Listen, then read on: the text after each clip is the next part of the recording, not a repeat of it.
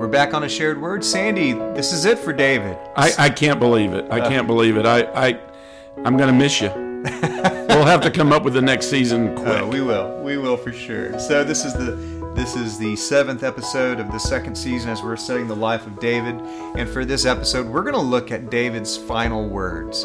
So to kind of help us frame this conversation, we're going to think of David's final public words, his final private words, and then our final words about David. Beautiful. How about that? That sounds great. All right, so it's interesting. So 2 Samuel, it ends with David sharing some words to the public. So you especially really love this. So let's go there. This is in 2 Samuel chapter 23. Right. And this is to believe to be his final public words. Right. And, he did do work. I think this is one of the interesting things. He does do work largely on setting the stage for the temple in his last work of his life.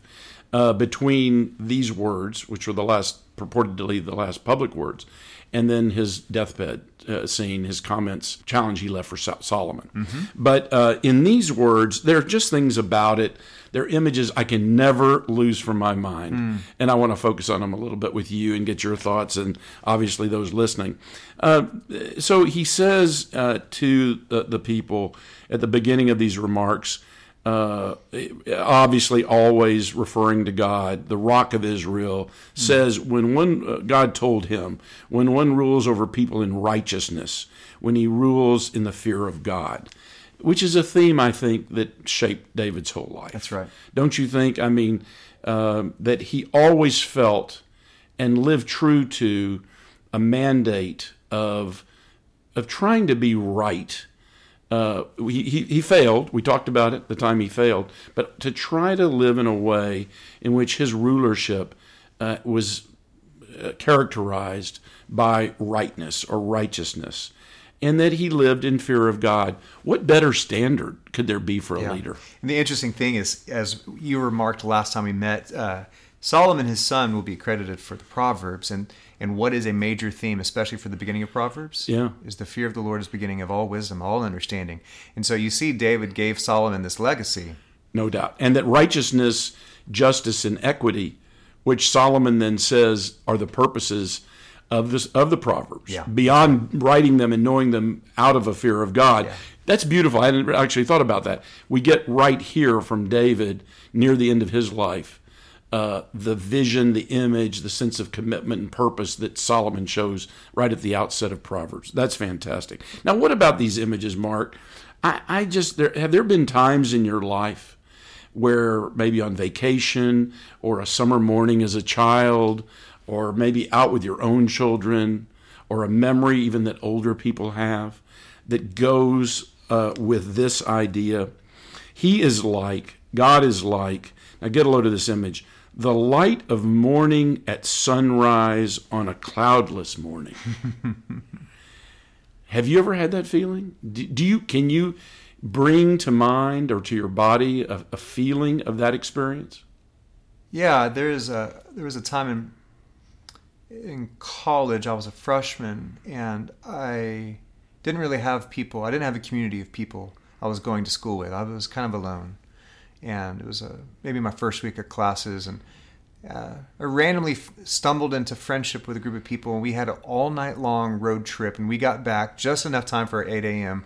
classes, and as I was crossing the campus by myself, I was carrying, and this is incriminating, we had stolen Country Road 2001 road signs, because we were the class of 2001 at Texas A&M. We were crossing this field, and the sun rose, and I sat down at this field, and I watched the sunrise, and I knew I was going to be okay. And that for me... Right in that experience, in that moment. Yeah. I had people. I had a community. I had support. I was sharing an adventure with.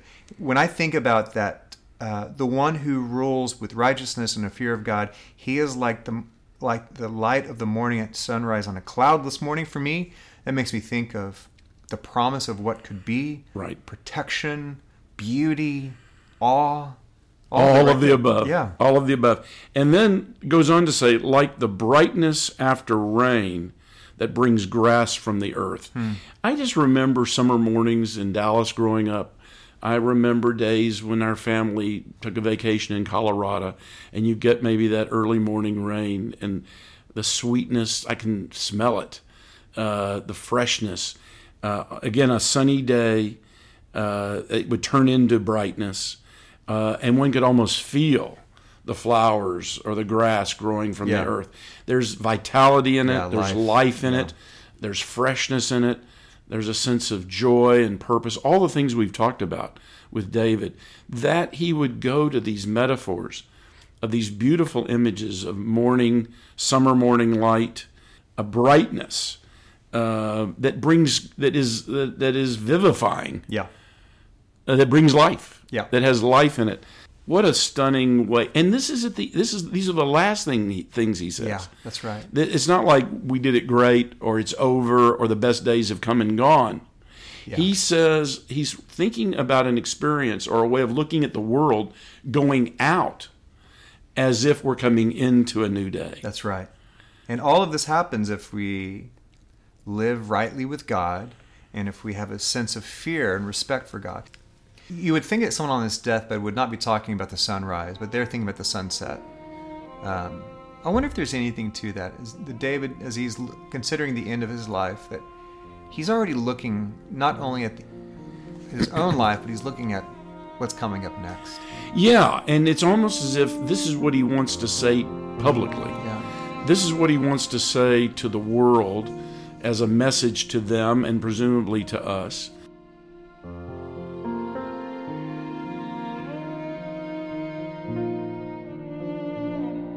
And one of the great things about the Bible is that it then records, so when he actually is dying, I mean, he's declining clearly in this period, and he has this to say to us. And then it's interesting that his actual final words, privately or altogether, are words he shares with his son Solomon. That's right. At the beginning of 1 Kings. All right, let's go there. And let's see now what he says. What would he say? Actually, that would be his final words, and words that he would share not only with his son, of course, Solomon, but his successor, who happens to be the same person, Solomon. Yeah. So a really quick context. So that he had another son who started assuming that he would take over the throne. It was made known to Nathan, the same prophet who came to David and called forth his sin with Uriah and Bathsheba. So Nathan then comes to Bathsheba and says, "Did you know that another son is stepping into the place and assuming the role as king? You should go in and talk to David, Bathsheba, and then I will come in and let him know about this as well." So that's what happens, and then King David quickly moves towards actually giving the throne over to Solomon. And then once that happens, then he shares these words to Solomon. Is that correct? Yes, exactly. What do you make? Let's just talk about that for a moment. What do you make of the fact that the Bible wants us to understand that the final words are a charge? It's not moaning. It's not woe is me. It's not even a prayer or a psalm or something lovely or theoretical or aesthetic. It's a charge to his son, which is going to have some pretty prosaic things in it. Mm-hmm. Let's start with what do we make of that? I happen to love it, but it's not what a lot of people would maybe want to see. Yeah, they might want to see something more along the lines of one of the lovely psalms he wrote, or that beautiful image of him dancing madly when the ark is returned to Jerusalem. No, this is pretty prosaic business he's discussing with Solomon. It reminds me of Moses' final words, Joshua's final word. They were charges as well. Yeah. Decide today whom you will serve. You know, that kind of charge. And I think in part it's because when you see truly the brevity of life, you want to impose that clarity upon other people. Don't waste your days. Don't play it small. Lead well. Live full-heartedly. Make the most of every opportunity. I think that mortality gives you clarity, especially after walking with God for as long as David did. I think that's exactly right. And I would go a step further to say that it actually drives you into specificity. In some instances. I'm reminded, and some people find this very bizarre, of Socrates' last words. I mean, you sort of think, golly, what does he have to say? I mean, obviously, he's having to drink the hemlock. He's been punished. He has just a few moments left. He's got his disciples there with him, his students with him, and he's talked to them, just as you suggested, about how to go forward. Mm-hmm. And it's almost like his mind triggers into, he tells his chief disciple, student, oh no, we owe a rooster to a person. And he names the person. Be sure to pay the debt. Those are Socrates' last words. Now, I take from that, and I guess I'm bringing it up because I have somewhat the same feeling here with David on his deathbed. Yeah. What would you expect from a person who lives a life of fidelity and duty? A fidelity to God, a fidelity to the principles, the really beautiful principles by which Socrates lived his life. You would expect him to be thinking, what am I duty bound? Yeah. I have a few minutes left. I go straight to what duty calls me to do. Yeah. I owe somebody something. Yeah. I am going to be sure to pay that debt. I have a son. He's going to be the king. And I have a few last minute pieces of advice that I can share with him. Yeah. And I want to be sure that he's got it straight from me in the few moments I have. That's right. Duty as father, duty as king, duty as follower of God. And so here we go with him, the 2 or 3. And so what are these 2 or 3 things he remembers that he tells Solomon? Well, first off, he says, be strong, act like a man, observe what the Lord your God requires, walk in obedience to him, keep his decrees and commands, his laws and regulations, as it is written in the law of Moses. Do this so that you may prosper in all you do wherever you go. So that sort of be strong and of good courage type message is one he knew from his tradition. Right. Moses said that to Joshua. God said that to Joshua. Right. And so when you're passing leadership on in your tradition, you give a message within the tradition. That's right. Essentially, be strong and of good courage. That's right. And follow in this way. And so that would be the first thing that we would see, and it's what we see here. Mm-hmm. Exactly. So what comes second? Then it's like, for me, as the first time I've read this in a long time, I was surprised by the next set of instructions, which is concerns about people that are around Solomon, almost of be careful of them. He talks about Joab, son of Zeruiah. So let's remember Joab. Joab was his trusted commander, right? Who really led the way. He was his consigliere. He was the one that executed policies and practices that were important to David. Some of them were difficult, including Uriah. Including how to deal with Absalom and how to deal with those who were seeking to bring Absalom back. And Joab took a tough line.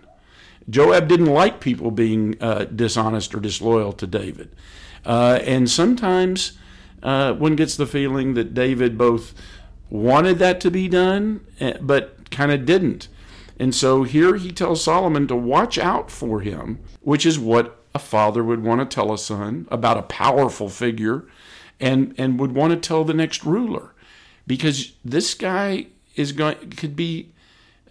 could pose a lot of challenges to you. That's right. So practically speaking, I find that to be something very meaningful. And that's exactly what I would want to see in the Bible or elsewhere, right. that would be addressed on this deathbed. And he also goes on to say, all right, so don't trust Joab. Be careful of him. Yeah. But do trust the sons of Barzillai of Gilead. Draw them close to you. They stood by me when I fled from your brother. So not only be careful of Joab, but place your trust in these faithful men. Mm-hmm. And then he goes on once more to say, be careful of another person who called down bitter curses to me on a specific day.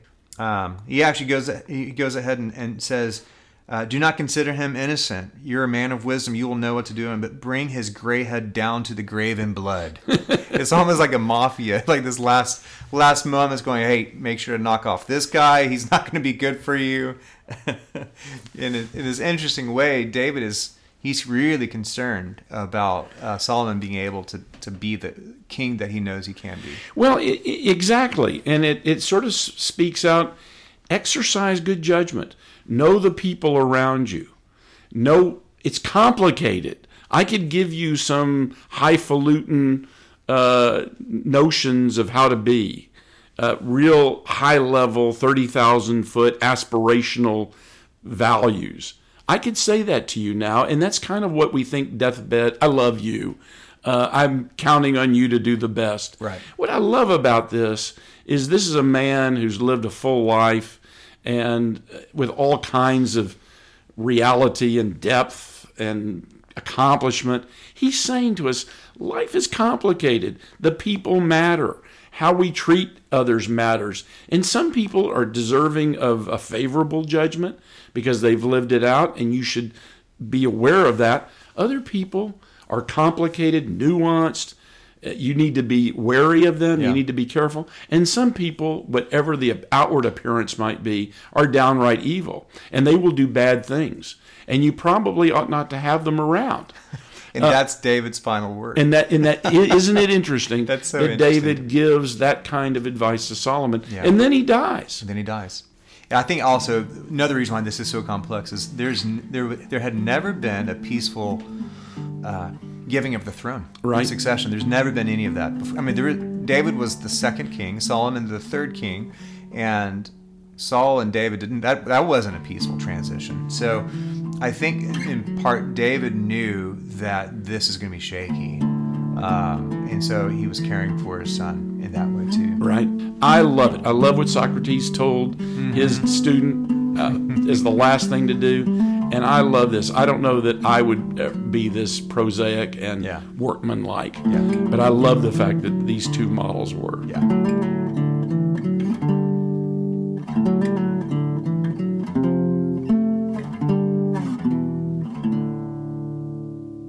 Now, so let's get in our final part of our conversation. I think we ought to devote 5-10 minutes, Mark, to so what? I mean, what do we draw from the study of David? Who was he? What qualities did he have? What really struck us as noteworthy, really especially noteworthy of a model that we want to carry away? What about his life struck you the most?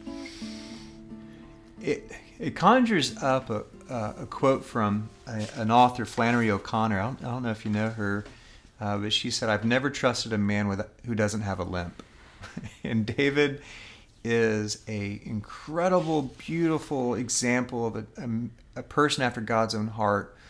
But man, he had a limp, and he showed us that you could run hard after God, and you could try to do your best, and still you're going to fail, and you're still going to have difficulty along the way. And for me, David's life, his legacy to me, is to be a person after God's own heart. Does not mean you're perfect, but it means you have grown accustomed to reliance on God's grace and grown accustomed to the loyalty and the faithfulness of God. That for me is a huge marker for the life of David. Absolutely. And when he sinned, there were no excuses, you'll recall. He acknowledged the error immediately, and he sought to get right with God. So in a sense, he's a model of repentance, a mentor for all of us in repentance. And, you know, I know one thing I've enjoyed about this time together with you is you're bringing forward some of the Psalms that fit moments of his life. Some called him a sweet singer of Israel. He was close to God, but it was manifest in this music, in the poetry, in the Psalms, so that would help all of us arouse sparks of holiness in our day-to-day life. So I think just the fact that his faith in God was so complete, his life had all the struggles of a human being, of one of us, and yet he was able to compose psalms that were helpful to himself in serving God and following through with the steps of life, but helping all of us deal with the many kinds of issues and problems we face in life. That's right. Something else I really appreciate about David is it's clear that God had set apart David for a unique purpose, to be this incredible king, bringing unity to all the tribes. But David, after a while, he accepted the role that he wasn't going to do everything. Yeah. And he saw that his son was going to build the temple that he wished and dreamed he could do. But I love the fact that David, I believe that later on in life, he actually delights in the fact that his son is going to live out the dreams that he had in his heart. And I think for many of us in our life, we have dreams that we know that our life aren't going to be able to reach for whatever reason. And to be able to lead our families in such a way that our legacy can live on through generations to come for me has been a beautiful reminder. Absolutely. I mean, in that regard, he was a table setter. Yeah, exactly. He was a table setter for Solomon and for all of us, a builder of foundations. Yeah. Not the builder of the temple or the final goal or object of that. He was able to establish a foundation. Mm-hmm. What a lovely idea for all of us who may not be able to achieve that one thing that we want most in our lives, but we could pave the way. Yeah. We could set the table for others to do it. Mark, I'd also take a lot of heart in seeing someone who was so good at achieving the military goal, the accomplishment of defeating Goliath, and yet did it through an inner struggle. So he was a physical warrior, but in a way, what we love about him was that he was a spiritual warrior. Mm-hmm. He fought those battles on the inside with his own bad inclinations. He fought all of that as hard as he fought the physical foes. Mm-hmm. And he defeated them, his challenges, as he defeated. I think that's one thing I love about the image of him defeating, the way he defeated Goliath. Yeah. We see that on the outside. But what we don't see as much is all the work it took him in his previous life and then later to deal with his inner challenges. How did he conquer all of that? God was near, and there was hope for the future, but there was almost a conquest over self. Mm-hmm. Do you see that too? I do see that. Yeah, I think in many ways he sees the loyalty of God, and that fuels his endurance to allow God to work on him, to sharpen him, and for us to have that same posture towards God, putting ourselves in the hand of God, that God can continue to form us into the people that we know that God has intended us to be. Yeah, for sure, that we see that in David. One of the things I love, people play games with names and letters, Hebrew letters.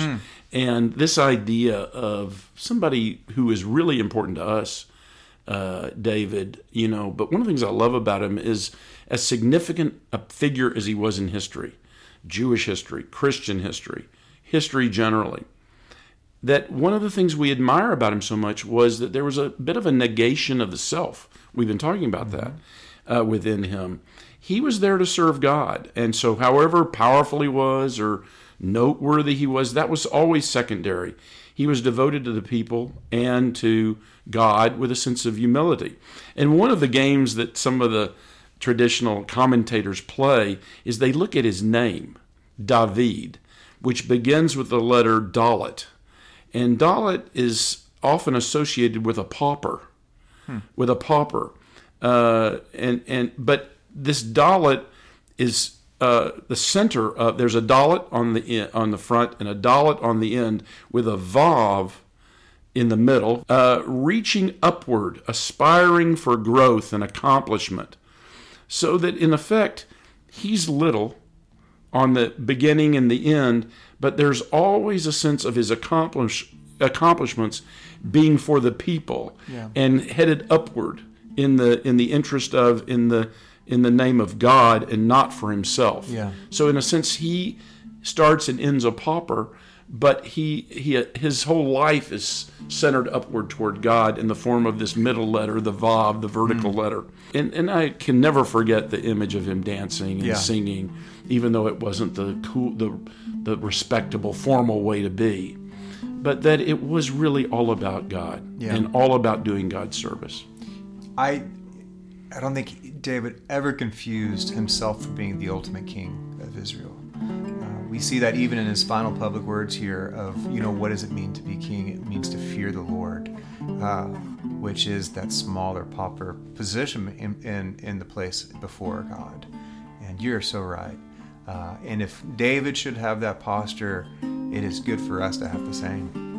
Yeah, it's a lovely place to end, Mark. I think to end with this hope that we have a person who lived in history and is written of in the books, but what a gift we've been given, what a blessing we've been given of his model, because he speaks for us.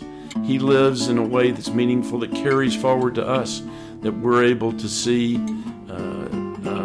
again, through that messianic line within Christianity and Judaism. We're able to see and experience this in our own reading and study, our conversation, and we hope the conversations that our conversation will spawn. Love you, Sandy. Love you, bud. Thank you very much for this. Look forward to our next time together. Okay, we aren't completely going away. We will come back, and it's a surprise to you because it's a surprise to us. We'll have to figure that out. I look forward to it. It'll be good whatever it is. Thank you, Mark.